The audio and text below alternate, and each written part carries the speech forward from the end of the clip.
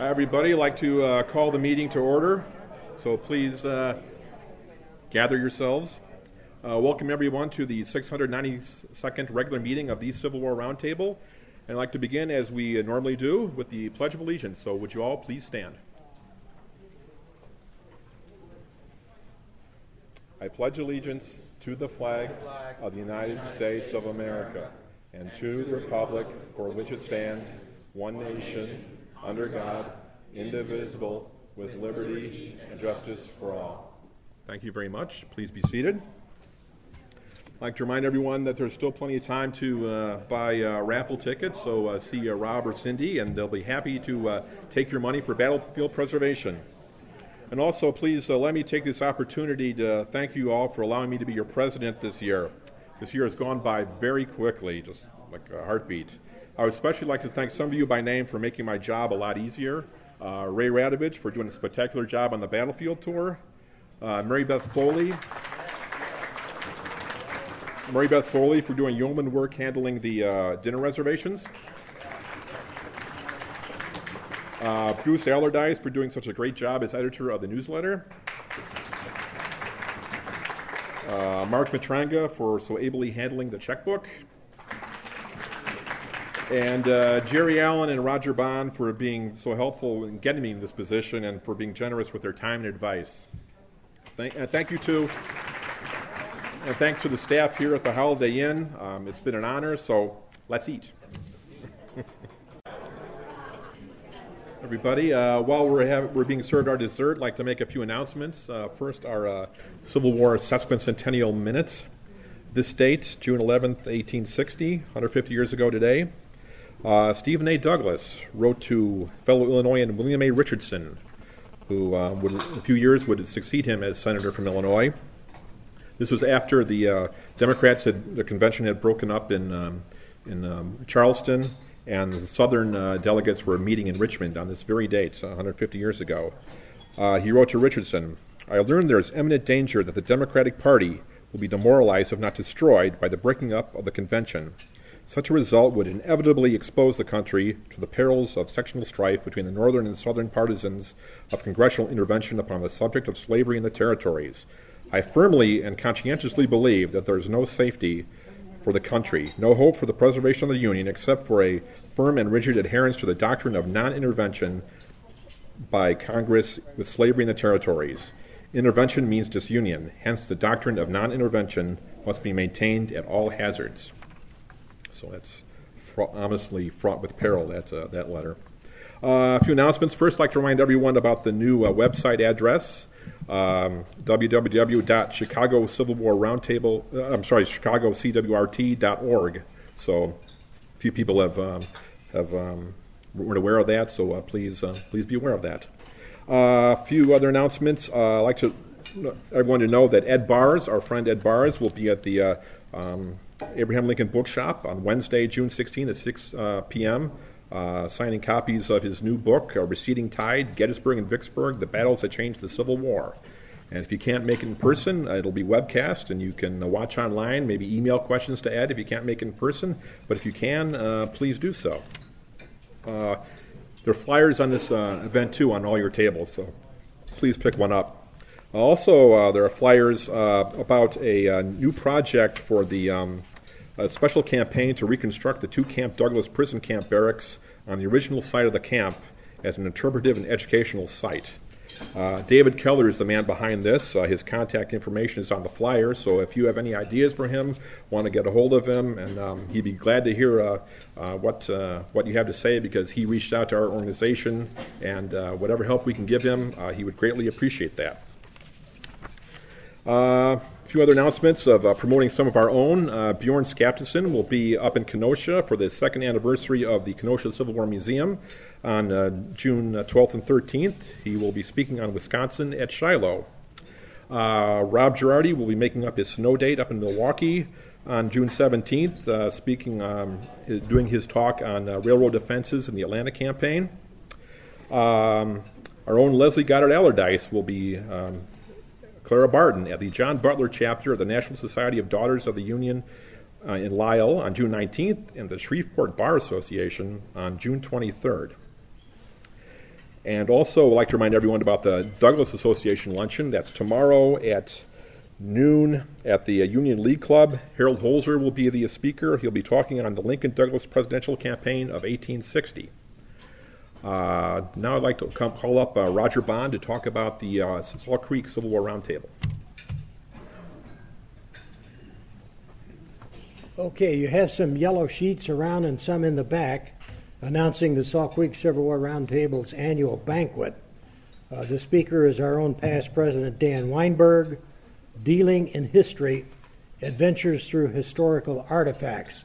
As you can imagine, there's been a few interesting things that have gone through his hands at the Abraham Lincoln Bookshop, but the interesting part is really the story that he has to tell about the acquisition and the people involved in them. That's what makes it interesting. Now, the reason I'm mentioning this is we said, please make your reservation by May 31st, and I should have added, but if you make it by the evening of Tuesday the 16th, that'll be just fine, so you could still sign up. Thank you. Thank you, Roger. Now I'd like to call up Marshall Krolik to talk about Al Meyer. Unfortunately, probably 95% or more of the people in this room did not know Al. He moved to Florida 20-some years ago, and that is truly a shame because Al was a very, very special member of this organization who prided himself on knowing absolutely nothing about the Civil War. Is that why you gave me the award? We did have an Al Meyer Award a few years ago, but Al was what this organization epitomizes: friendship, fellowship, comradeship, and scholarship. I think he knew a lot more than he claimed to know. But his magic tricks, his smile buttons, and those of you who have read the little blurb in the hard copy of the newsletter will know what I'm referring to, were very, very special to all of us. Al was 101 when he passed away. The night before his death, he spent a pleasant evening playing poker with the friends that he, in the building where he lived in Florida, where he resided with his girlfriend. I won't go into any further details about that. But that was Al. Many of us participated in what used to be called the gratis aspect of the roundtable. There's gratis law, there was gratis accounting, and there was gratis printing. Gratis printing was Al, who was responsible for all of the displays and et cetera, and things like our poster board over there that were able to be graphically designed for us. So he was a very, very special person who I would ask all of you to give a thought to, even though you didn't know him, and to realize that he was what this organization is all about.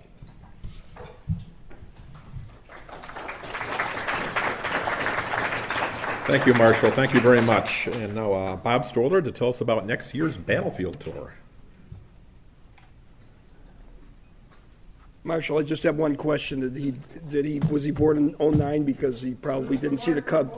He didn't see the Cubs win the World Series in 08. Okay.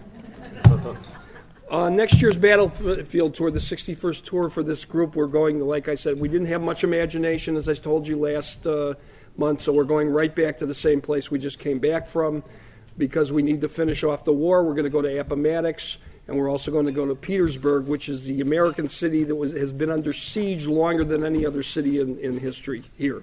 We will have Ed Bars with us again, God willing, and also Will Green will be our other guide. In addition, we're going to have fun night at Pamplin Park, so that should be interesting because it's it's like the Disney World of the Civil War. In any event, I hope all of you can attend, and we're looking for a big turnout for that, and it'll be 2 buses. Thank you. Thank you, Bob. We're looking forward to it. A few reminders before we have our break. This meeting and the talk, like all the previous ones, will be recorded, and so if you want to listen to this one later on or any of the other previous talks we've had at the round table, see Hal, our tape librarian. He'd be happy to take your money, and you can listen to an excellent Civil War talk. Also want to remind everyone that Mr. Quarstein will be having copies of his books for sale after the event, so if you haven't already bought a copy, please see him. He'd be happy to take your money too.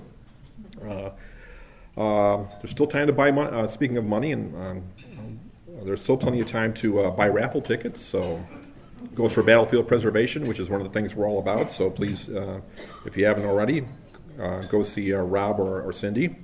Also, want to remind everyone, too, that before the talk begins, to turn off your cell phones or any other electronic device that might make a funny noise, so it won't interrupt the talk. I guess we're going to be taking a break now, and we'll reconvene the meeting in about 10-15 minutes. Thank you. All right, everybody, welcome back.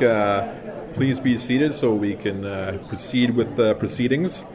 First, I'd like to call up Donna to tell us about guests and new members. Shorty's here. Well, we have our special guest, John Quarstein, our speaker. Please stand up.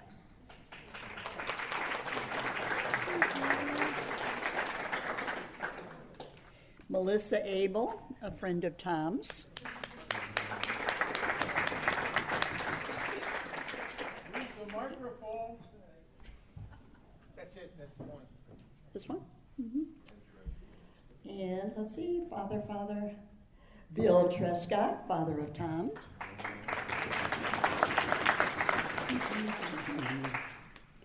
Raina Boyles.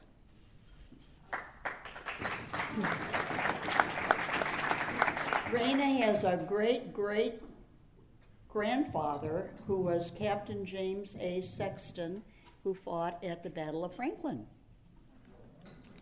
Stephen Boyles. Randy Doler.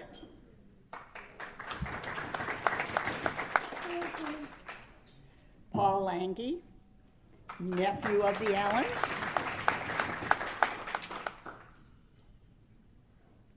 Sam Sachs, friend of Don Turner.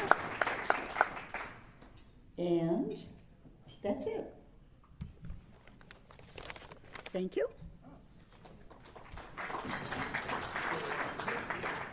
Thank you, Donna. And now it's raffle time.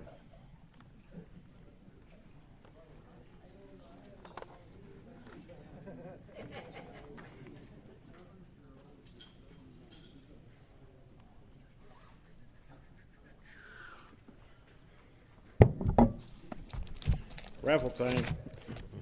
Don't forget, here's my lackey. I've been called worse. Hi, lackey. Well, let's start right out. Where's our speaker? There he is. Just one? Pick one. This is Chicago. We will pick one, too. and they're all true, sadly enough. 523504.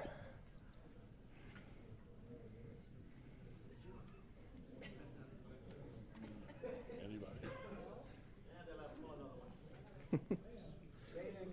523504. Okay.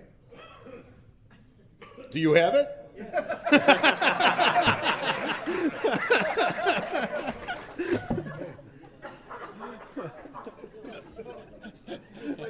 Well, he didn't specify. Next. 523630. We have a winner. Is that a bingo?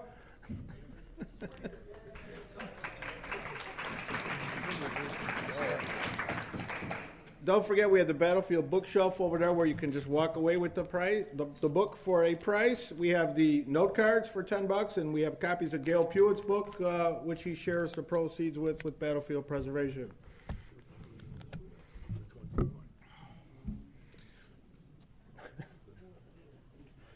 We would like to finish tonight. 523617.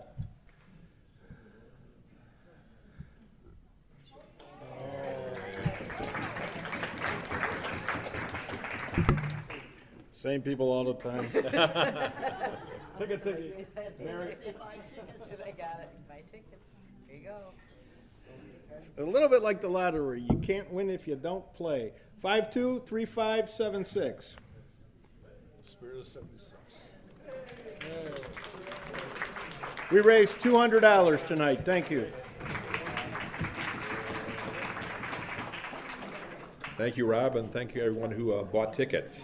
And now, yes, it's that time again for our much beloved, much reviled, and well, a whole lot of whatever. Dave Zucker with the quiz.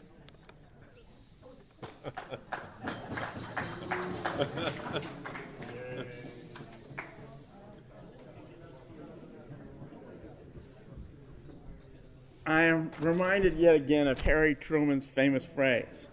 No matter what you do in this world, there's always some dumb son of a bitch who won't like it. Let me get on with the quiz. I do apologize, however, for two errors that fortunately popped up on here. John Quarstein's name was misspelled, and in addition, the correct name of the Confederate Navy Secretary was Stephen Mallory. It doesn't matter what you put down, you were given credit for that.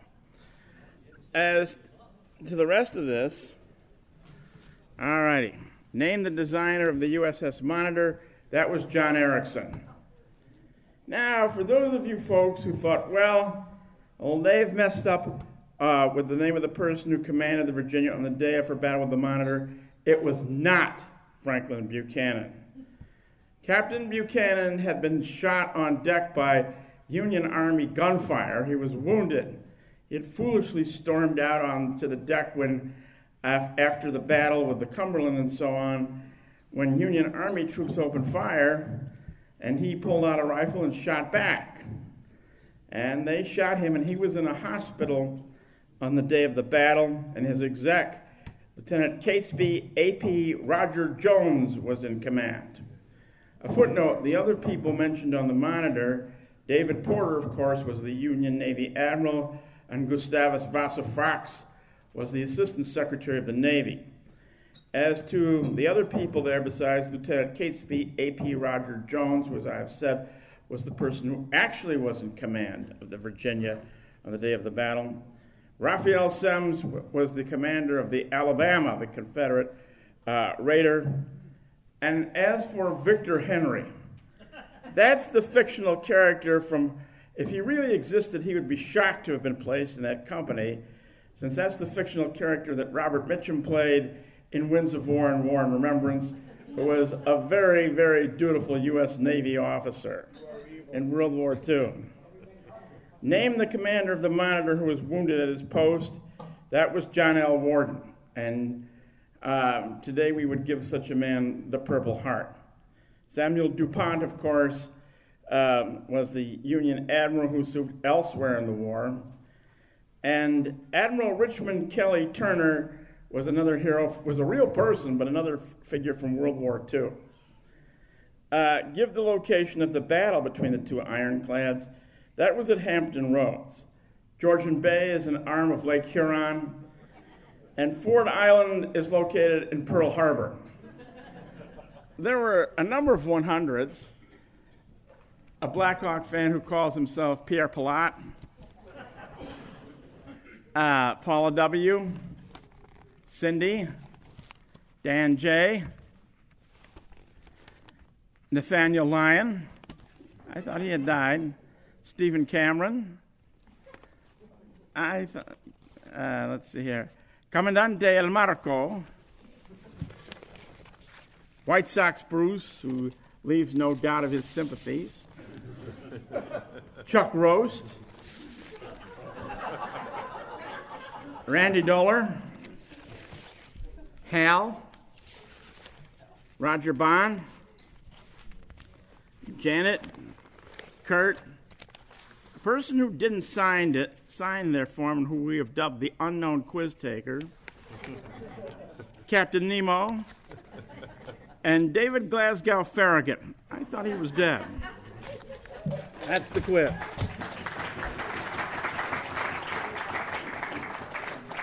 Thank you, Dave, for your usual stellar job. And now, without further ado, it's my great pleasure to introduce to our group, who will be speaking to us tonight on Battle of the Ironclads, John V. Quarstein.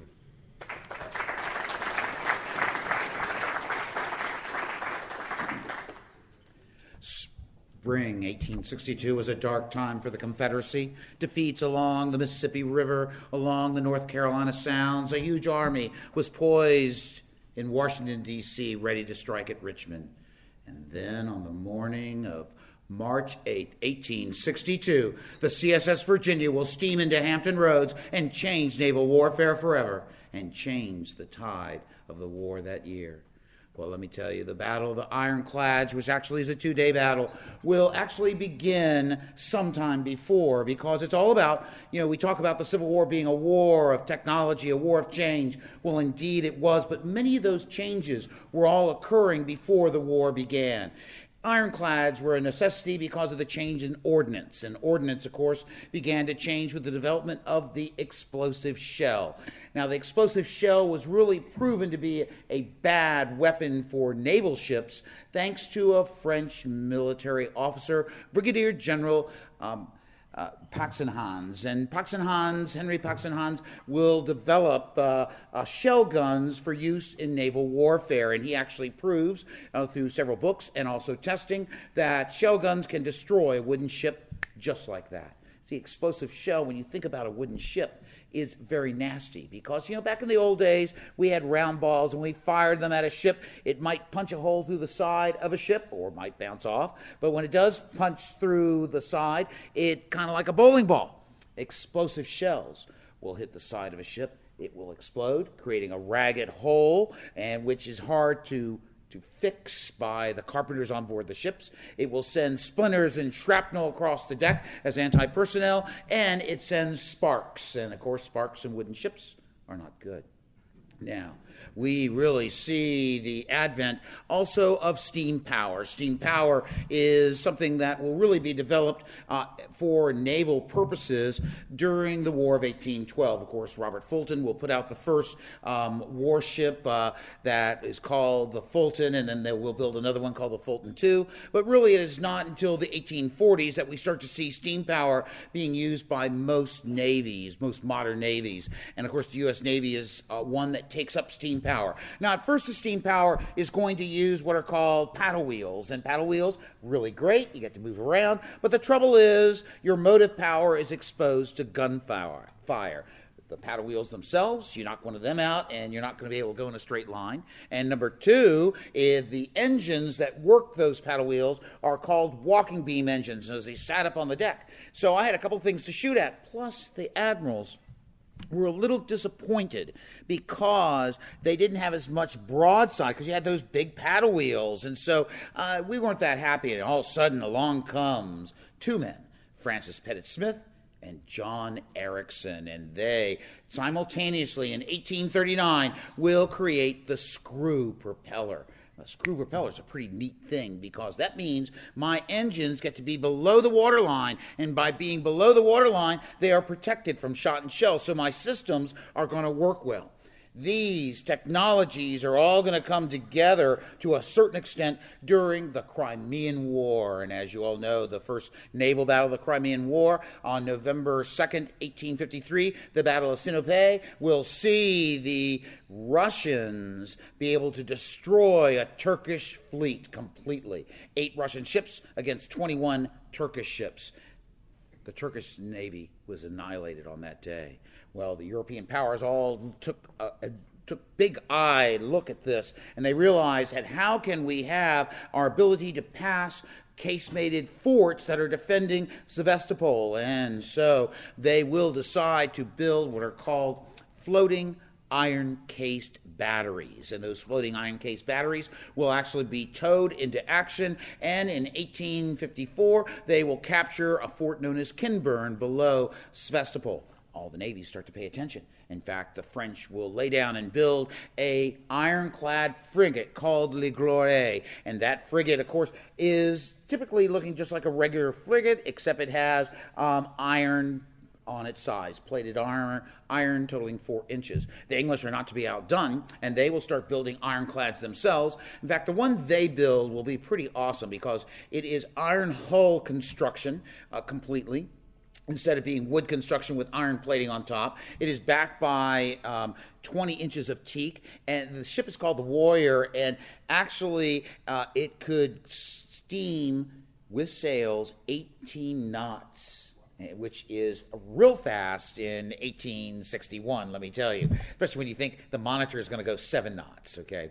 So it also is armed with 80-pounder Armstrong guns. It is the most powerful ship afloat. Well, I want to tell you, the U.S. Navy did not pay attention to these things. In fact, when we decide to modernize during the 1850s, we go with what is called the steam screw frigate, which we think is a real great idea for our cruising Navy. The steam screw frigate, the first one, is going to be known as the Merrimack. And the Merrimack, always spell it with a K because it's named for the Merrimack River in New Hampshire. And we know that to be true because you look at the sail plans and you see it written there. Plus, Franklin Pierce, a native of Merrimack County, New Hampshire, will actually sign the appropriation bill. So always spell it with a K. A lot of people drop that K, but this is to mind you not to anymore.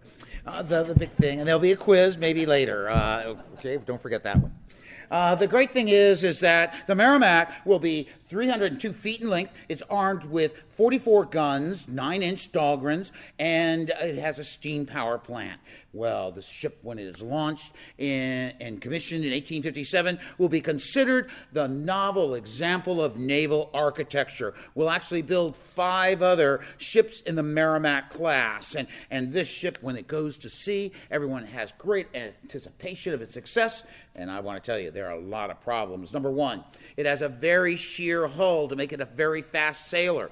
And that means that she rolls very badly. And if you have a gun platform that rolls very badly, you can imagine it doesn't work well. Added to that, the engines, well, it has, because they want to really use it as a sailor so it can go out on long cruises. The propeller has what is called a banjo device, which would lift the propeller out of the water so it wouldn't be a drag on your sailing. Well, the trouble is the engines are so bad on the Merrimack that they can't even lift that banjo out of the water. In fact, Catesby App Roger Jones, who is on the first cruise of the Merrimack, will say that her engines were only good for going in and out of port.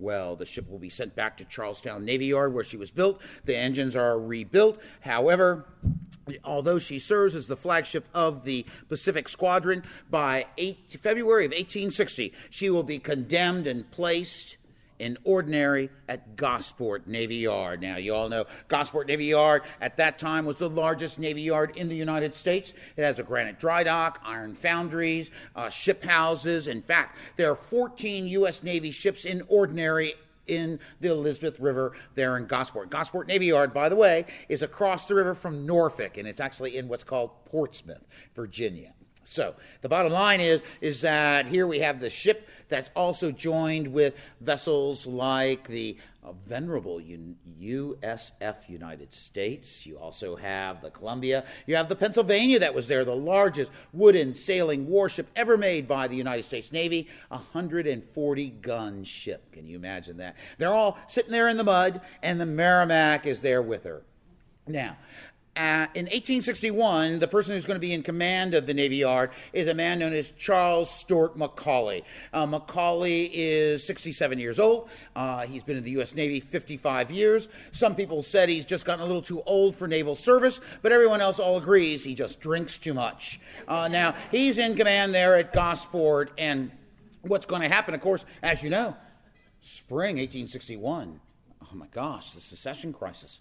In fact, as we know, even though the Deep South states joined the Confederacy, Virginia stays loyal to the Union. However, Gideon Welles, then Secretary of the Navy, is going to be mindful of the crisis impending with the beginning of the bombardment on Fort Sumter. So as a result of that, Gideon Welles sends a telegram down to Charles Stewart Macaulay saying, you must do everything you can to defend the yard. You must do everything you can to defend the honor of the nation. You must do everything you can to get the Merrimack ready for sea. You must do all these things, but do not anger the Virginian. I leave it all to your discretion. Well, discretion in drinking, I don't know about you, but I think you kind of lose it, right? And so the bottom line is, at the moment of crisis, the U.S. Navy has the wrong person at Gosport Navy Yard. And in fact, when Virginia leaves the Union, William Booth Tolliver will bring up 800 Virginian volunteers. They'll go down outside the yard and clamor for the return of the yard to its rightful owner, the Commonwealth of Virginia. Well, I'll tell you right now, Macaulay doesn't know what to do. In fact, Gideon Welles has sent down the chief engineer of the U.S. Navy, Benjamin Franklin Isherwood. Isherwood would put the engines back together of the Merrimack and get it ready to go to sea. And he goes to Macaulay and says, on April 19th, I'm ready to take her out to sea. Macaulay says no.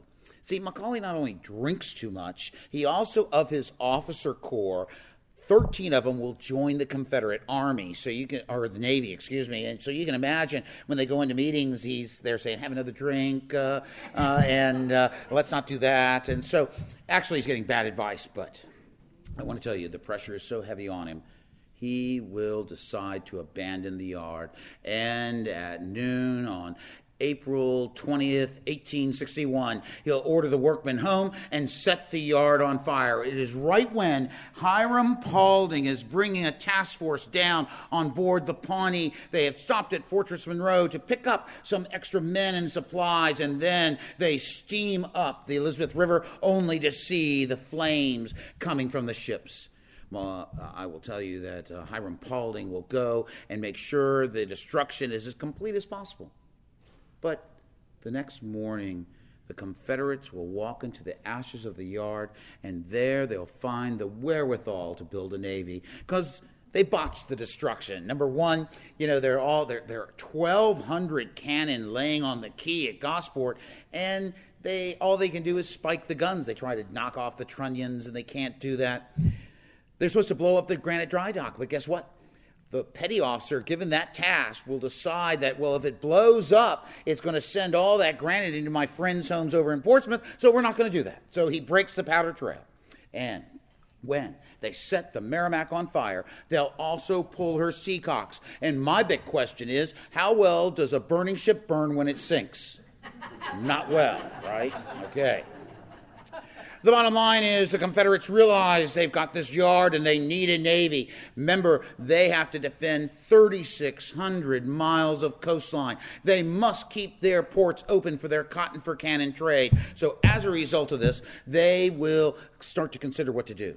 Now, of course, the Secretary of Navy for the Confederacy is Stephen Russell Mallory. And Stephen Russell Mallory is 5'6". He's very roly-poly looking. Every morning he wakes up and has champagne and oysters. He's from Key West, and he basically had been a lawyer at 18. He had become a senator from Florida. He had been serving as chairman of the Senate's Committee on the Conduct of Naval Warfare. So he knows all about ironclads.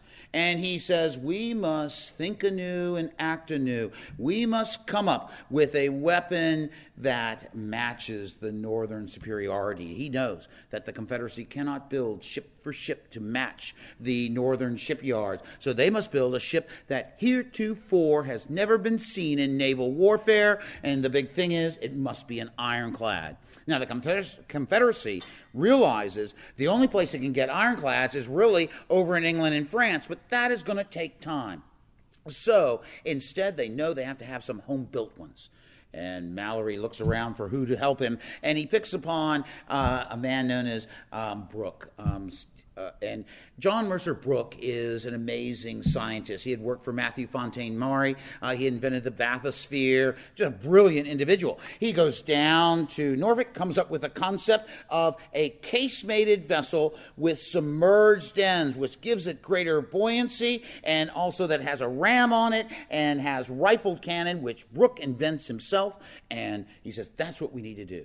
But he's not a naval architect. So they call the naval constructor from Gosport, a man known as John Luke Porter, who says, oh my gosh, we can do this.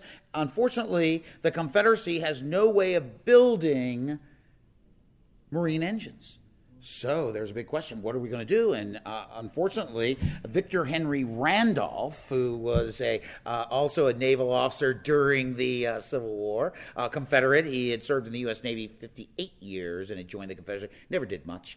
But the bottom line is that Victor Randolph will go on a tour trying to find out who can build maritime engines. They can't. So Brooke decides, why don't we just raise the Merrimack, and use her engines. And then I say, well, don't take the engines out. Let's just use her hull. And so they'll put the ship into dry dock, and they'll cut her down to her berth deck, which means she'll be 262 feet, 9 inches in length, and they begin putting a casemate on top. This is just a novel adaptive use of materials at hand is really what the Confederates are doing. Now, eventually, the Merrimack will, as I said, be 262 feet in length. Her casemate will be 170 feet in length. It will be pierced for 10 guns. They have 4 rifled cannon on board, 2 7-inch Brook guns, both bow and stern rifles. And then they have 2 6.4-inch rifles and 3 9-inch Dahlgrens.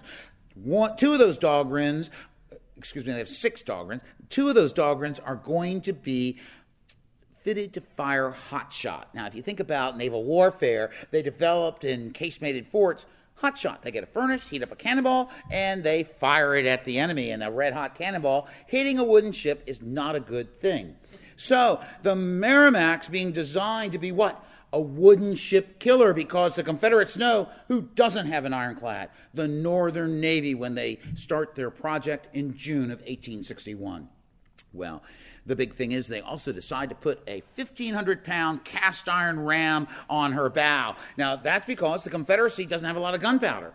So Brooke rationalizes, well, if we run out of gunpowder, all I have to do is steam around and ram everybody. Well, I want to tell you, ramming ships stopped at the Battle of Lepanto in 1571. And you want to know why? Because Don Juan of Austria fitted cannon on his ship, and when the Turks are charging at him, rowing their ship and trying to ram him, what does he do? Blows them out of the water. So, John Mercer Brooke goes, well, we got iron on our sides. They can't blow us out of the water. So he goes, yay, okay? And so they go, we'll put a ram on. In fact, Mallory says, like a bayonet charge of infantry, the ram will prove most disruptive to the enemy. Well, the trouble with the Confederate Ironclad project is that although it starts in June, it's still not finished in January, and they rush. In fact, their railroads are so bad that they have to send the iron. The only place they can make the iron plate is in Tredegar Iron Works, and they got to send it down to Weldon, North Carolina, and then back up on another railroad up to Portsmouth, Virginia. So it takes time, and it's too much time. It takes the Confederacy too long to make this ship happen. But nevertheless, on February 17th, 1862, they'll launch, christen, and commission the Confederate ironclad as the CSS Virginia. And I just want to tell you all, you're not supposed to call her the Merrimack. As one of her crew members, William Norris, said, her name was that sweet, sonorous song, Virginia, not that northerly, nasally twang, Merrimack, because in Virginia waters, she was made by Virginian hands with Virginian wood and Virginia iron, and in those waters she will win a record unparalleled in naval warfare. Her name indeed is Virginia, so that will settle that. Anyway, she gets commissioned to Virginia, but the trouble is she needs a commander, and they look around. Now, Mallory knows there's one person who needs to be in command, and that man is Franklin Buchanan. Franklin Buchanan was born in Baltimore, Maryland on September 17, 1800. He is a grandson of a signer of the Declaration of Independence. His father was the founder of the Maryland Medical Society. At age 15, he joins the U.S. Navy, and he rises in esteem of all. He's called the beau ideal of a naval officer. No man tread a quarterdeck braver than he. Well, Buchanan, of course, will have a very good career. He will actually be the first superintendent of the United States Naval Academy at Annapolis. He'll also be a hero during the Mexican War. He's also there with Perry when they opened the door to Japan. In fact, he's in command of the Susquehanna when they're going into Edo Bay, and the Susquehanna has this Chinese pilot who will run the ship aground. And Buchanan, who stands 5'10", he's got a hawk-nosed bald, he's got this, he's very arbitrary guy. He takes this stern look across the deck that's so stern at the Chinese pilot, the pilot jumps overboard rather than get the wrath of Buchanan. So anyway, at the outbreak of the war, Buchanan, of course, is commandant of the Washington Navy Yard, and actually everyone knew he was from Maryland. He married into the Tillman family in Talbot County, so they were a slaveocracy, members of the slaveocracy. He was a true Southerner. That's what he felt himself as. And actually, Lincoln goes to the marriage, the wedding of Buchanan's daughter, who marries a Marine officer. And there, Gideon Welles says, you can't go there, it's all the success.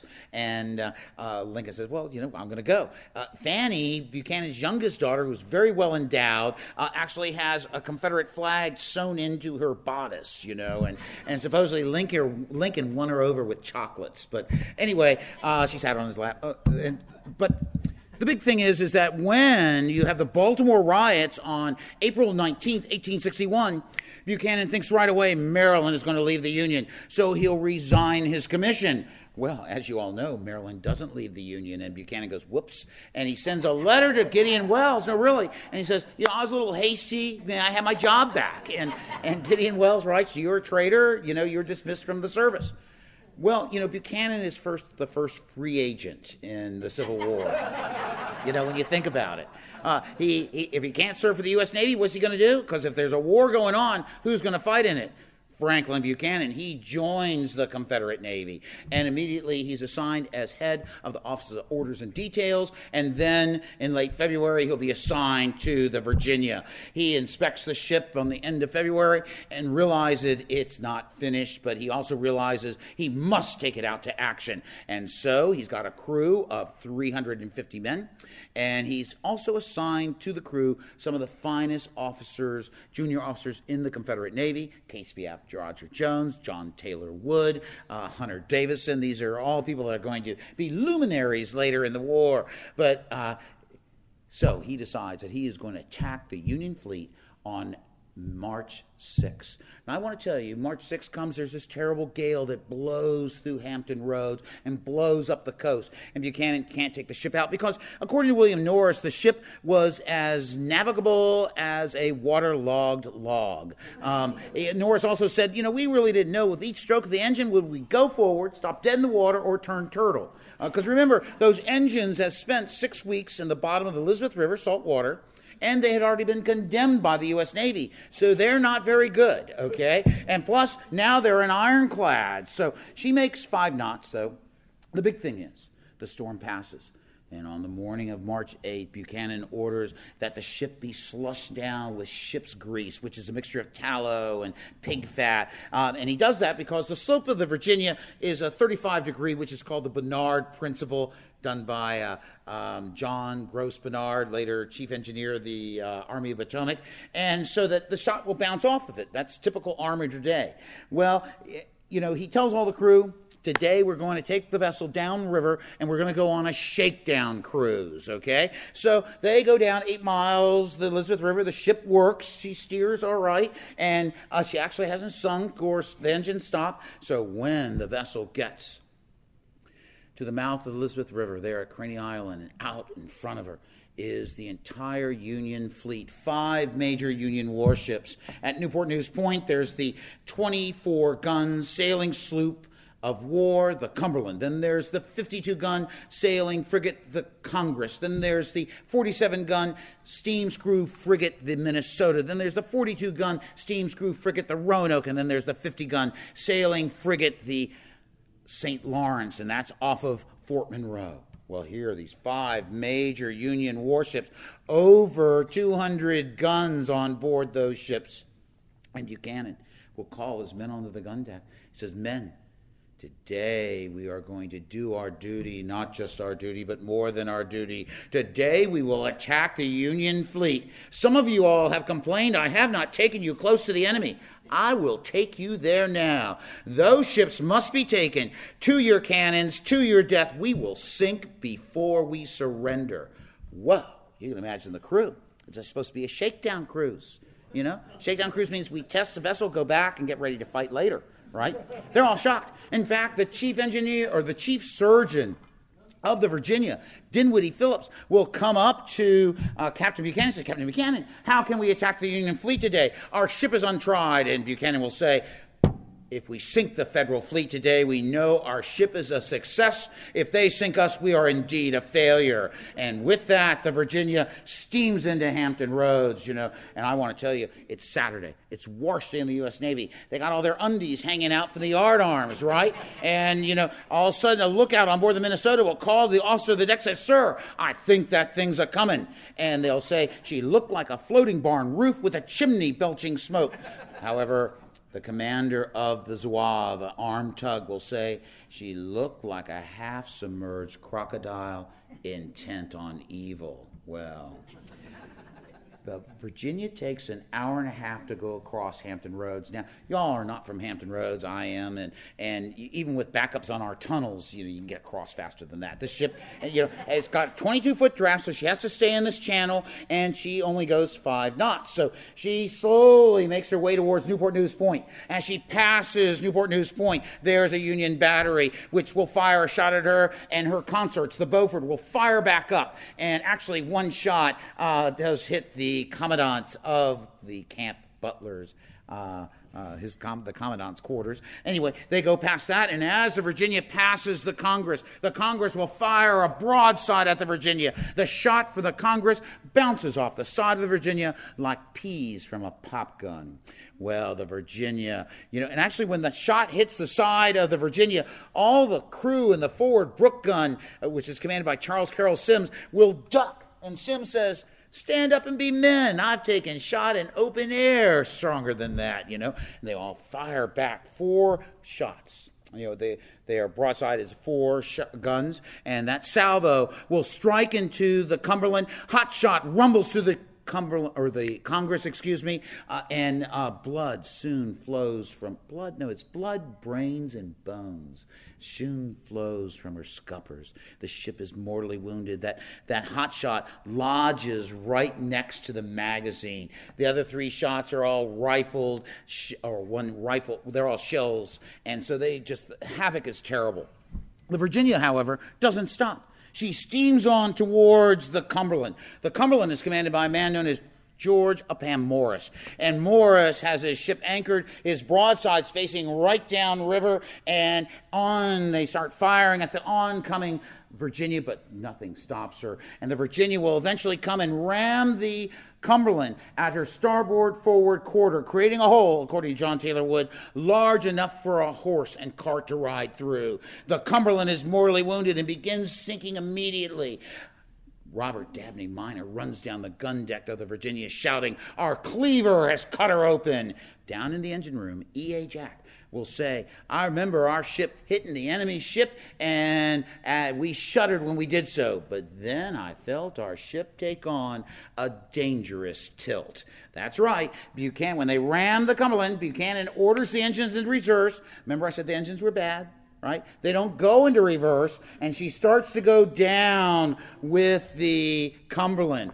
As John Randolph Eggleston, a gunnery officer on board the Virginia, will say, like a wasp, it seemed we could only sting once. However, a swell will come, turning the Virginia slightly. The weight of the Cumberland will rest on the ram. The ram will break off, and the Virginia will float away about 50 feet. And then, for the next half hour, the Cumberland's hanging in the water like that, and the 2 ships trade broadsides. It is the fiercest moment of naval combat in the Civil War. 3 broadsides are fired from the Cumberland at the Virginia. In fact, most of the damage the Virginia will have during 2 days of fighting will be from the Cumberland. Her smokestack will be riddled so much that Dinwiddie Phillips will say a flock of crows could fly through it unimpeded. In fact, there are 2 gunners on the forward brook gun, and John Hunt and Jack Cronin. John Hunt turns to Jack Cronin and says, "Don't it smell like hell here?" And the retort was, "Yeah, we'll soon be there." Because you got to realize that the shells exploding at the side of the Virginia, that ship grease is starting to cook, so to speak. It gets on fire, it's smoking. So basically you have the sulfurous odor of gunpowder, you have the stench of coal, and then you have bacon smell. So it's very Dante-esque, I guess you would say. Nevertheless, after a half hour, the Cumberland will shudder as George Upham Morris shouts to his crew, "Give her another broadside, boys, as we go." and the Cumberland will sink, her flag still flying, defeated yet defiant. Well, the Virginia now will take a half hour to turn around. John Taylor Wood said she was, like Noah's Ark. And so, she takes the time to turn around. And meanwhile, the Congress, commanded by Joseph Smith, will have run his ship aground under the batteries of Newport News Point.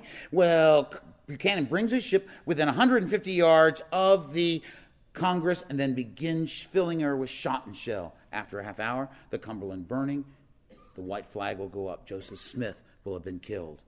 Well, Buchanan orders two of his armed tugs, the Beaufort and Raleigh, to go alongside, take the surrender, see if you can pull her off or burn her where she is. Well, the trouble is, remember that shot I told you the Beaufort had fired into Camp Butler? Well, that hit into the headquarters of a man known as Brigadier General Joseph King Fenno Mansfield, graduate of West Point class of 1819, and he sees all that. He's mad, and he sees what's going on. He orders his men down the beach to start firing at the Congress and at the Virginia. One of his officers comes up to him and says, "We can't do that. They're under a flag of truce." And Mansfield says, "I haven't surrendered, have I?" And so, the Beaufort and Raleigh will back away, and Buchanan's watching all this because, when you're in a battle and you're in an ironclad, where should you stay? Inside. Right? And Buchanan did not. Buchanan wanted to see what was going on, so he's out on top on the hurricane deck, as we call it, and he sees what's going on, sees those Union soldiers. He gets so enraged, he calls for below, gets a musket, starts shooting at the Union soldiers, and of course, what are they going to do but shoot back? He's shot in the hip, grievously wounded. He'll be taken on the gun deck, and he'll shout to the men, "Do not worry, men, the wound is not mortal." Then he turns to Catesby Ap Roger Jones, his second in command, and says, "Fill that damn Union vessel with hot shot. Fill her full of hot shot till she glows." Now, he gives that order knowing his brother, Thomas McKean Buchanan, is on board. Nevertheless, after a half hour, the Congress is burning from stem to stern, and the Virginia now will come back into Hampton Roads because all those other Union ships had tried to come to the defense of the Congress and Cumberland. But guess what they had done? They had all run aground trying to cut through what is called Hampton Bar and the Middle Ground Shoals. And one of them, the Minnesota, is hard aground. But the trouble is, darkness is coming across Hampton Roads. The tide is going out. The pilots are worried about whether the Virginia will get aground herself. So they go back to Sewell's Point, ready to destroy the Union fleet on the morrow. But I will tell you, like almost a miracle, as the burning Congress sends an eerie glow across Hampton Roads, into the harbor will come the Monitor. The Monitor is one of these just unbelievable vessels that almost weren't built. In fact, the Monitor was the brainchild of John Ericsson. And as you all know, John Ericsson was from Sweden. He was an ordnance officer, his brilliant mind. He quits the Swedish army, goes to England, wants to make a lot of money. He, of course, invents the screw propeller, but he's not very successful. A man known as Robert Stockton will meet him there, a Union officer, very well connected. He'll get him to come back to the United States, and they will build together the Princeton. And I don't know if you know about the Princeton, but it's the first steam screw frigate in the U.S. Navy. And this thing is beautiful, launched in 1844. Of course, Stockton's trying to take all the credit. Now, but Ericsson had designed the ship, built the engines, actually designed and had manufactured all the shell guns, 12-inch shell guns, but Stockton insisted on doing one himself, which was called the Peacemaker, and it was 13-inch. And Ericsson said, "That gun's going to blow up." And Stockton says, well, my gun's better than yours, that's all it is. And so when actually they leave the Brooklyn Navy Yard, Stockton told Ericsson the sailing time was 2 hours later than it was. So Ericsson shows up, and Stockton's going down to Washington Navy Yard, and they pull in, and they have a great party. John Tyler's on board, and actually he's a widower, and he's flirting with this girl named Julia Gardner, who's daughter of this representative from Long Island. Actually, he takes her below for a special tour of, the captain's quarters, while all the senators and cabinet members are up on deck, drinking champagne and firing cannon. And they all insist, "We're going to fire the Peacemaker." And they fire it, and it blows up. Julia Gardner goes, "Wow." But really, several congressmen, I'm glad you caught it, great thing about history is it's nothing but a high story, when you think about it. And this is all true stuff. The great thing is that because Tyler's going to marry Julia Gardner 8 weeks later, so there's no doubt about it. And I know Tyler's grandson, who still lives today. And because, well, anyway, it's another story. Tyler's 57, and she's 24. So, anyway. I don't know. So the bottom line is Erickson is a pariah in the U.S. Navy, and as a result of that, he will not get any more work. In fact, he doesn't get paid for the Princeton work. So he goes back up to Brooklyn and works as a naval engineer. And meanwhile, of course, when there are no secrets during the Civil War. The Confederate newspapers, when they start building the Virginia, we're going to build an ironclad that can sink the entire Union fleet. Well, the Federals get wind of this, and they go, oh my gosh, we need to build some ironclads ourselves. And so they'll set up an ironclad board, which is staffed by Hiram Paulding, 73 years old, Joseph Smith, 74 years old, and Charles Horton Davis, who's 57 years old. These guys all like what? Sailing warships, right? The idea of ironclad doesn't work for them because they ask each other, when you get a piece of iron and you throw it on the water, what does it do? Sink. You got a piece of wood, throw it on the water, what does it do?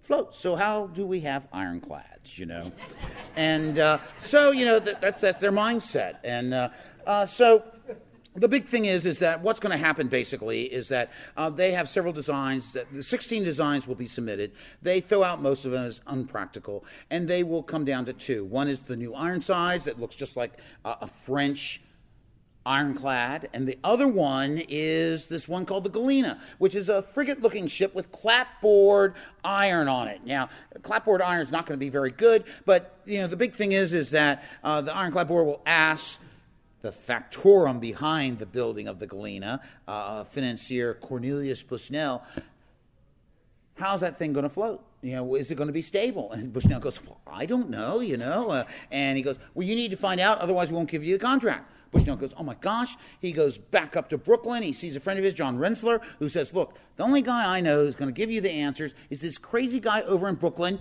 John Erickson. Go see him. Well, Bushnell wants this big contract, goes to see Erickson. Erickson says, yeah, the thing's going to float. The reasons are these. And Bushnell says, thanks. And then Erickson says, well, by the way, while you're here, let me show you something. He goes in a closet, gets a cardboard model of this ship that never had been seen before. It will be known as the Monitor. 6-inch freeboard. Everything's underneath the waterline. Then there's a revolving turret. And Bushnell goes, oh my gosh, this is brilliant. Why didn't you show this to the Navy? And Erickson says, the Navy doesn't like me. Bushnell says, I know they do. And so he'll take the model and he'll go down to Washington, and en route he sends a telegraph to his friend Gideon Wells and a guy he had supported running for president, Abraham Lincoln, And so the next day, Bushnell shows up in the ironclad office. He sets that model right down on the table and says, this is the answer. And Charles Horton Davis says, if I believed in idolatry, I'd go out and worship it. That's something a sailor's eyes have never looked upon before. And when they find out it's an Erickson design, they say, take it out of here. It's another Erickson's folly. Well, all of a sudden, into the room comes who? Abraham Lincoln. And Lincoln sees it and he goes, it kind of reminds me of what a country girl would say when she first put her foot in a silk stocking and exclaimed, there's really something in it. And they kind of look at each other and go, okay. Right? And so they tell Bushnell, look, we got a lot of questions about this thing, and if you can't answer them, we're not going to like it. And we really don't like it anyway. We really don't like Erickson. So Bushnell says, I'll get your answers. He goes back up to Brooklyn. He sees Erickson. He says, they love you. They love your plan. You need to come down because I can't answer these questions. So Bushnell brings Erickson down. Erickson walks into the ironclad boardroom the next day, and they all go, what are you doing here? They all know what Erickson looks like. And he says, I thought you liked my ship. We hate it. And then he launches into this soliloquy all about the power of the little ship. And they're all so amazed that they say, we must build it. And Erickson gets a contract. Well, so does Bushnell because he's backing Erickson, of course. So they start building the ironclad. The contract says they have to build in 100 days. They actually take 109 days, but, it's forgiven. This ship, I want to tell you, has over 100 patented items on board, 33 of them are patented. The crew all lives under the water. That's never happened before, right? It's got this revolving turret, and that's all you really see on the vessel. The crew quarters are ventilated with a crude air conditioning system. The air is forced down into the engines. I mean, it is really a far-sighted vessel. You know, and Erickson attends to every detail. In fact, you know, on warships beforehand, when you had, as we call, night waste, you threw it over the side of the water, right? You know, it didn't matter. However, you can't do that when you're below deck. So Erickson invents the first pressurized commode. And the first person to use it is the ship's surgeon, Grenville Weeks. Doesn't hit the switches right, and he gets blown off of it, right? And it said that's how it got its name, the Hopper, but I don't know. But nevertheless, it's my Vegas routine. What do you want? You know? These are all true stories. You know, that everyone said, well, where did, you know, and I've been studying Ironclads my whole life and written 4 books about them, and it's just so fascinating. So, and I'm trying to get it all into a tight format, so I got to talk faster. So the bottom line is that the ship is going to be built, she's going to be launched. The commander is going to be a man known as Lieutenant John Lomer Worden. Worden has been in the U.S. Navy since 1839. He is very frail, 5'4", long beard, hiding his delicate features. It's said that his handshake was as delicate as a lady's. Anyway, he was sorry, I couldn't help that. Anyway, he is going to be, he's more of a technical officer. He serves at the Naval Observatory much of his career. Actually, the outbreak of the war, he gets a special assignment to go down to Pensacola to deliver some messages about holding Fort Pickens. And he'll go down there right before Florida leaves the Union, wearing his uniform. He does it, Florida leaves the Union. Then he decides he's going to go back by train to Washington, and he's going to wear his uniform. They said, don't do that. And he goes, oh, no, I have to. And lo and behold, he gets arrested. Actually, he's the first POW of the Civil War. And he will actually not be released until December of 1861. He then will be, he'll go back on sick leave because he's very sickly from it. But his first assignment is going to be the Monitor. In February, he's given orders to go to see if he wants to take command of it, of this third-rate ship, the Monitor. It's a third rate because it only is so long. It's 171 feet in length. It has a draft of 11 feet. It has 2 guns, 2 11-inch Dahlgren guns in that revolving turret. The only thing really above deck is going to be the pilot house right at the bow. And so you have a very simplistic ship that you can't really see of, but Worden tells Gideon Wells, I'm willing to be the agent to show its usefulness. Well, so on March 6, 1862, catch that date. That's the day the Virginia wanted to go out and sink the Union fleet, but they had to wait 2 days. The Monitor will leave New York, and lo and behold, that same storm that passed through Hampton Roads will hit the Monitor on our way down. You know, when you have a 6-inch freeboard, it's a little nervous to be in 30-foot seas, you know. And the Monitor is being towed by the ship known as the Seth Low. And actually, you know, most ships that left New York, Brooklyn Navy Yard, everyone would line the warships cheering. Well, I have to tell you that the crew members recognized that no one was cheering them when they left.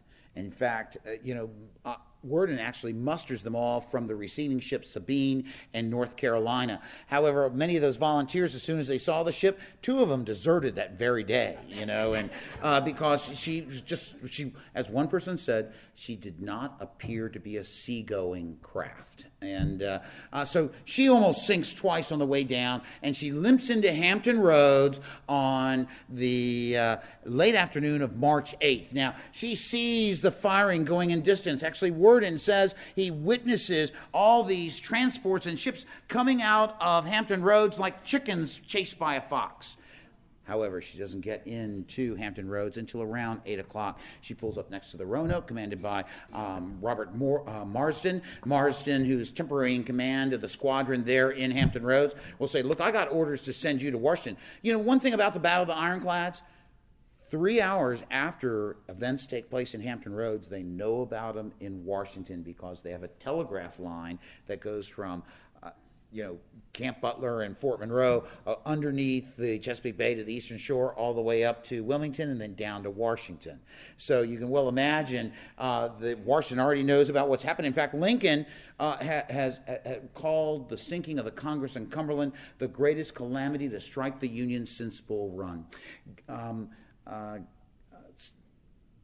Simeon Cameron will actually be so nervous about it all when they're having a cabinet meeting. He's looking out the windows at the White House expecting the Virginia to be sailing up there and wants to sink ships in the Potomac, but everyone doesn't listen to him. But what's going to happen basically is that the Monitor comes up to John Marston. Marston says, I got orders to send you to Washington right away, but the defense of Washington is right down here. I want you to go next to the Minnesota. The Minnesota's hard aground, and even though they're going to try and float her at the high tide, you need to defend the Minnesota.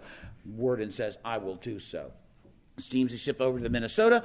He hails it. Now, the Monitor's 9 feet off the water's surface. The Minnesota is about 45 feet above the water's surface. So Worden gets on top of his turret and hails up, and the commander of the Minnesota is a 47-year Navy veteran, Captain Gershon Jacques Henry Van Brunt.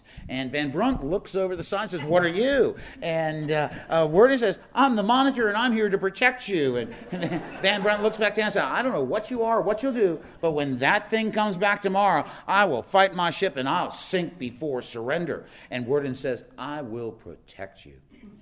The next morning at 6 o'clock, the crew of the Virginia wake to have breakfast of 2 boiled eggs and 2 jiggers of whiskey. And then the ship gets underway. However, there's a fog across Hampton Roads, which doesn't lift until 8 o'clock. And then the Virginia steams directly towards the Minnesota. They notice what appears to be a barge alongside of the Minnesota. And that barge pulls away from the Minnesota and heads towards them.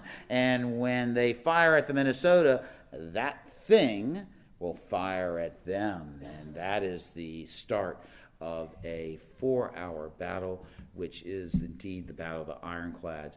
Both ships have a lot of problems on board them, I will tell you. Number one, the Virginia, she's going even slower than before because she has all these holes in her funnel. Furthermore, she's leaking because of the loss of her ram, although they don't know the ram's missing. They've had 2 of their gun barrels shot off by the Cumberland. In fact, one of them, they still fire, and when it recoils back, the flames from the firing will catch the inside of the casemate on fire, because the Virginia's casemate's 4 inches of iron, 24 inches of oak and pine backing. Well, nevertheless, so she's got that problem. Plus, the Virginia thought she was going to fight what? Wooden sailing warships, and so they don't have the proper ammunition. Actually, Brooke, who invented the Brooke gun, who invented the Virginia, also decided, if I'm going to build an ironclad and build these cannons, I'm going to build ammunition that can sink with them. And he has invented the first armor-piercing shot known as the Brooke bolt. Where are they? Well, they're not on board the Virginia, That's a big problem. So they have the wrong ammunition. In fact, during the battle, HPAP Roger Jones walks down the gun deck and he sees John Randolph Eggleston standing behind his gun, snapping his finger every so often. And he comes up to him and says, what is the meaning of this, sir? Why are you not firing your gun? And Eggleston turns and says, well, I find I can do as much damage to that ship by snapping my fingers as firing my guns, and powder is precious, sir. Jones walks on. John Taylor Wood comes up to him and says, look, I got an idea. I got a bunch of volunteers. We're going to get us close to that ship. We're going to jump on board, and I'm going to take our coats off. We're going to stuff them down the funnels. We're going to put it over that pilot house, and I got chloroform. We'll throw it into the turret, and we'll take her by boarding. Well, Jones says, well, I'm not so sure of that. But actually, I want to tell you, Jones and Wood know everything about the Monitor because the Monitor's plans have been published in a Scientific American magazine in January of 1861. And actually, the Monitor has no small arms on board. So the thought of taking her by boarding that day was a very good one, but it's just kind of hard to get your ship in the right spot. Nevertheless, so the Virginia got the wrong ammunition. She's slow. She's leaking. And so she's got problems dealing with the Monitor. Likewise, the Monitor has a lot of problems. Number one, the pilot house is up here, the turret is here, and the speaking tube that leads to the turret does not work, and that's because of all the water coming on board got into the speaking tube, and so it doesn't work. So as a result of that, they have two men, Daniel Toffey and William Keeler, who have to go down through the Worden will see out through these little slits, see where the Virginia is. He'll tell them, we want to fire 5 points to starboard. They'll run down through the ship back up into the turret and say, we need to fire 5 points to starboard. That's a great thought. But, inside the turret, Samuel Dana Green, executive officer's there. He's got these white marks painted around the inside of the turret so that he can actually turn it, stop it, and fire where he's supposed to. There's a couple of problems. Problem number one, you fire your 11-inch Dahlgrens a couple of times, and what's the residue? Black powder. Where is it? All over the floor. You can't see those white marks. Number two, he can't see out of the turret except looking over the gun barrel. So, he really can't see. He can't understand the orders because they get garbled as they're rushing through the ship. And added to that, the mechanism to stop the turret does not work properly because the linking gear had already started to rust because of all the salt water coming on board her the day before. So when they turn on the turret, they can't stop it. So eventually, they'll fire her on the fly. Okay? Now, the big problem is, here's the pilot house. The level of the gun's right there. So, Green actually leans over, and when he sees a metal object, he orders it to fire it. That's one of the big problems with the Monitor, and plus they're firing half-powder charges. So they can't see what they're shooting. Their fire control is terrible.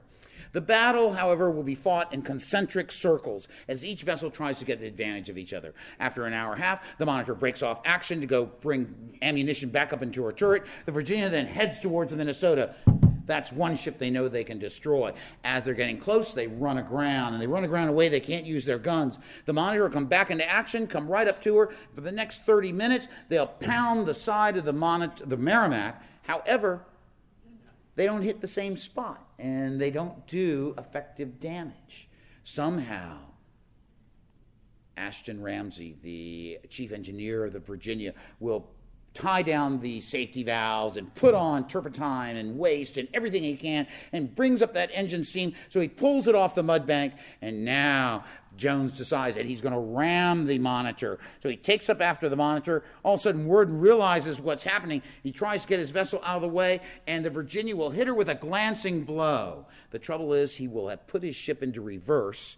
It's because he doesn't want to have happen what happened to the Cumberland and the Virginia. And he hits it just mildly, causing a leak in the Virginia and no damage to the Monitor.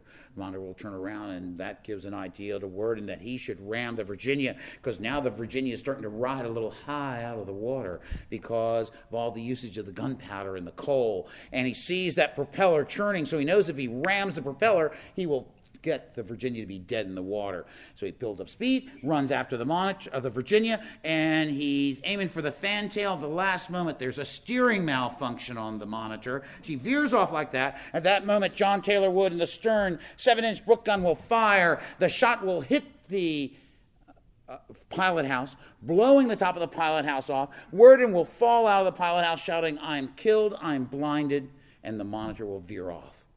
Well, Virginia now steams towards the Minnesota. However, the pilots say, look, the tide's going out. We have to go back. And he actually talks to his crew officers, and they all say, well, yes, we should get the right ammunition. We should get a little fixed up and then come back and sink all these ships, because we can.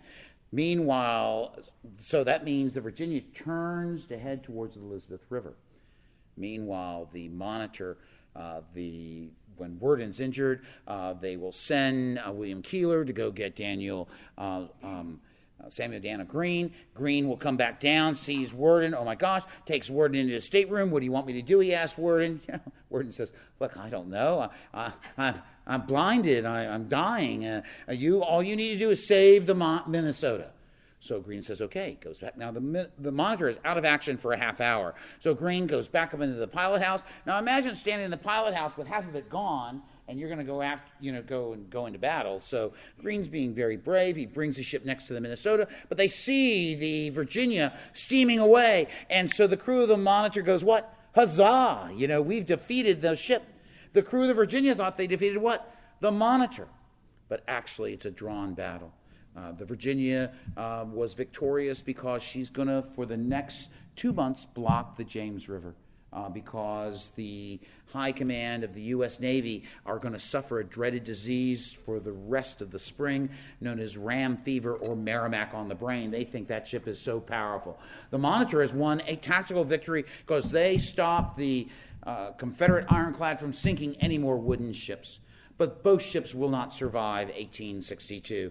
The Virginia will be destroyed because Abraham Lincoln will actually go down to Fort Monroe to orchestrate, because, McClellan, as he's moving up during the Peninsula Campaign, gets stuck on the lower peninsula because the Virginia is stopping the Federals from using the James River. So as a result of this, Lincoln comes down because he says, McClellan's the Virginia Creeper, and so he'll come down and actually orchestrate the capture of Norfolk, which will cause the Virginia not to have a port. Josiah Tatnall now is the commander of the Virginia, and he says to the crew, we're going to take her out, and we're going to go and attack the entire Union fleet. We're going to go down Gain. And the officer goes, wait a second, we may get captured, we may get disabled. That might not be very good.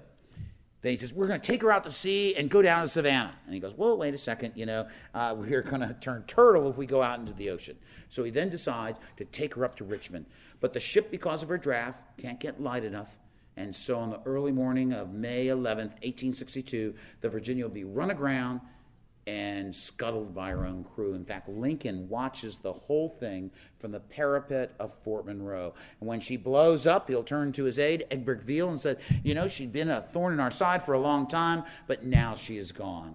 Likewise, the Monitor will not survive. The Monitor will participate in her last battle, known as the Battle of Drewry's Bluff, on May 15th, 1862. She'll prove that she can't elevate her guns, and she'll prove to be, essence, not a ship that has the firepower necessary to combat forts, especially well-positioned coastal forts. She will serve through the rest of the Peninsula Campaign, go to Washington Navy Yard, get refitted. Then on Christmas Day, the crew gets a present, which are orders to go to Beaufort, North Carolina. En route there, the early morning of December 31st, she'll go down in a gale. And that ends those two ironclads that changed naval warfare forever. There is no doubt that this has a great impact on in Civil War navies, without a doubt. Monitors will actually, the last Monitor will be stricken from the Navy list in 1937. And, of course, the Confederates will build many Merrimack-style or Virginia-style vessels. They actually put in the water 21. U.S. Navy will build 67 ironclads, believe it or not. Their legacy is long-reaching because when you think of turrets on board naval warships, they're sloped armor. They have rifled cannon. They're ironclads. Their compartments are below the waterline. Their engine systems are all steam. The Battle of the Ironclads will influence naval warfare for the next 80 years. So in the words of Franklin Buchanan, I merely want to say to you all, sink before surrender. Thank you.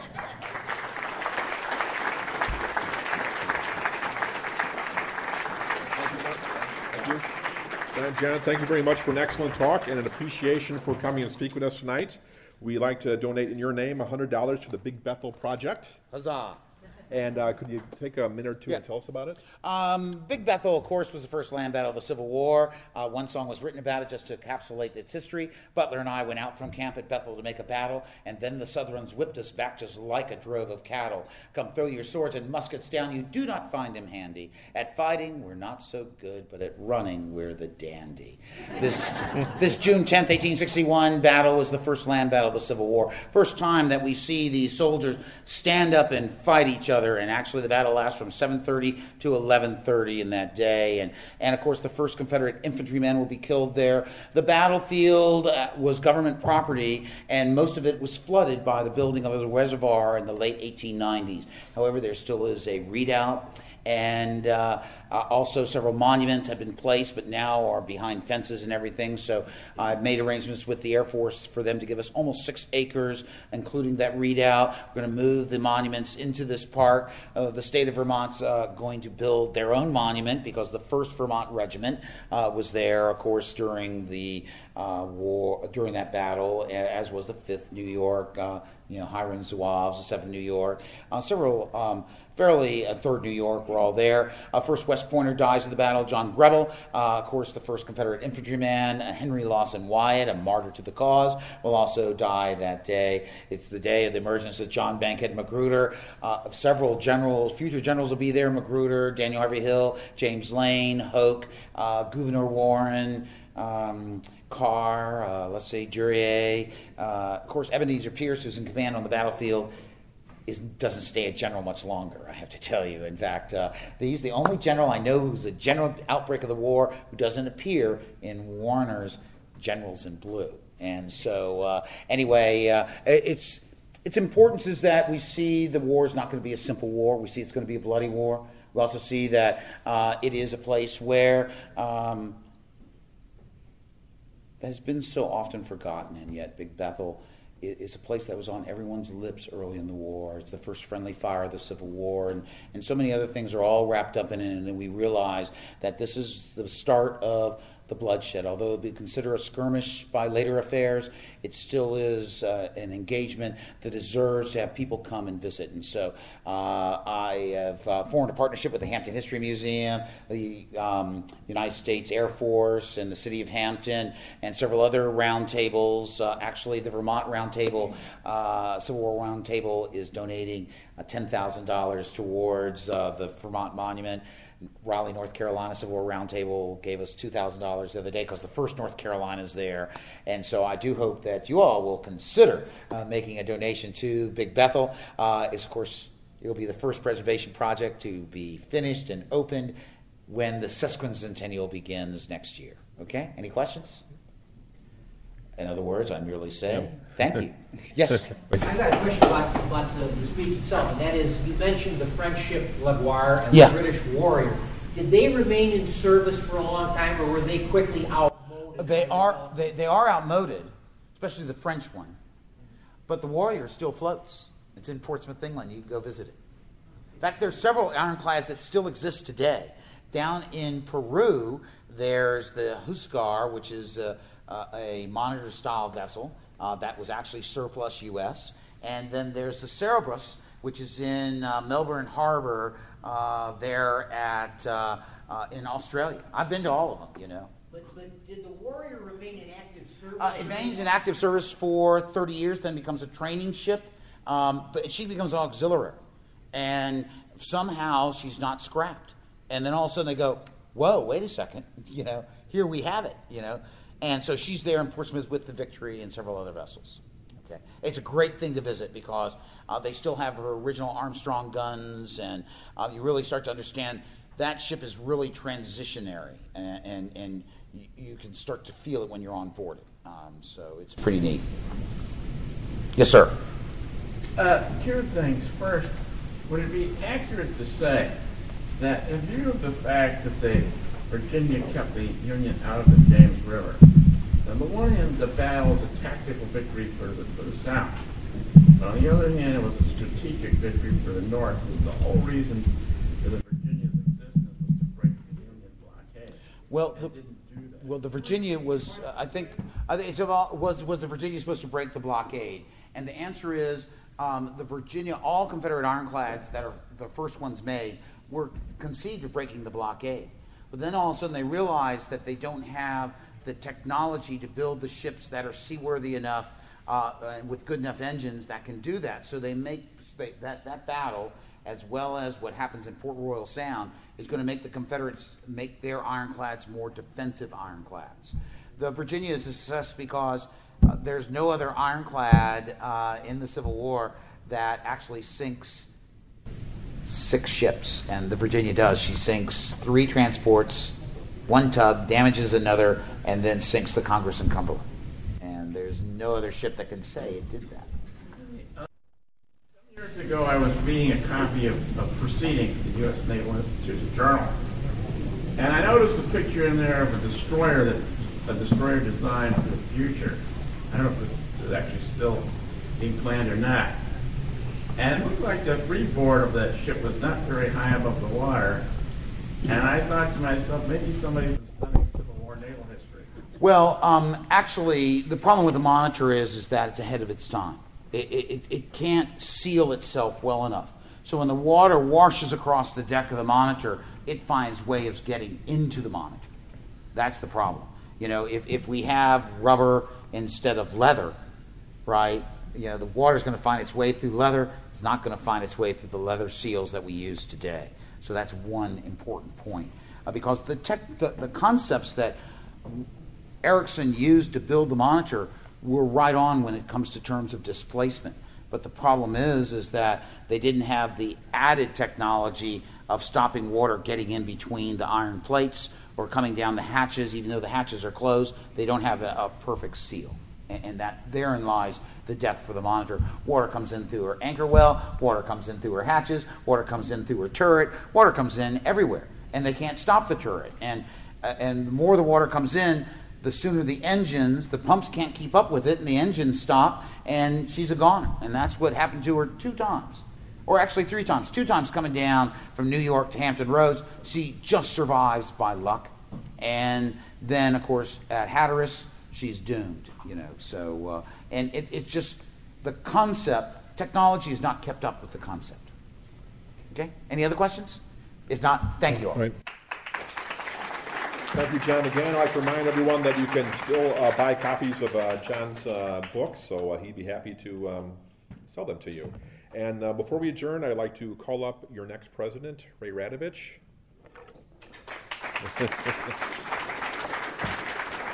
It's my great pleasure to present to you your presidential gavel. Dangerous. Very dangerous. Congratulations. They're your problem now. Don't leave. Remember, I was the bus Nazi. This may be dangerous. Whoa! Let's give Tom a round of applause for being a fabulous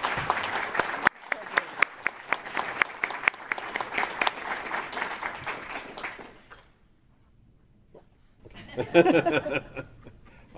You sent him home. Oh, I sent him home. Yeah. Okay. This meeting is officially... Oh, thank you, Bruce. This meeting is officially adjourned. You did a great job. Thank you. Anytime you want me to come back. Yeah, yes. It was so enjoyable. Here's your box. Thank you. Tom, I didn't get the chat. I didn't get the chat? We can send it. I mean, because our treasurer will have a cover letter with it. Oh, I thought that was that. Oh, this kind of ceremony.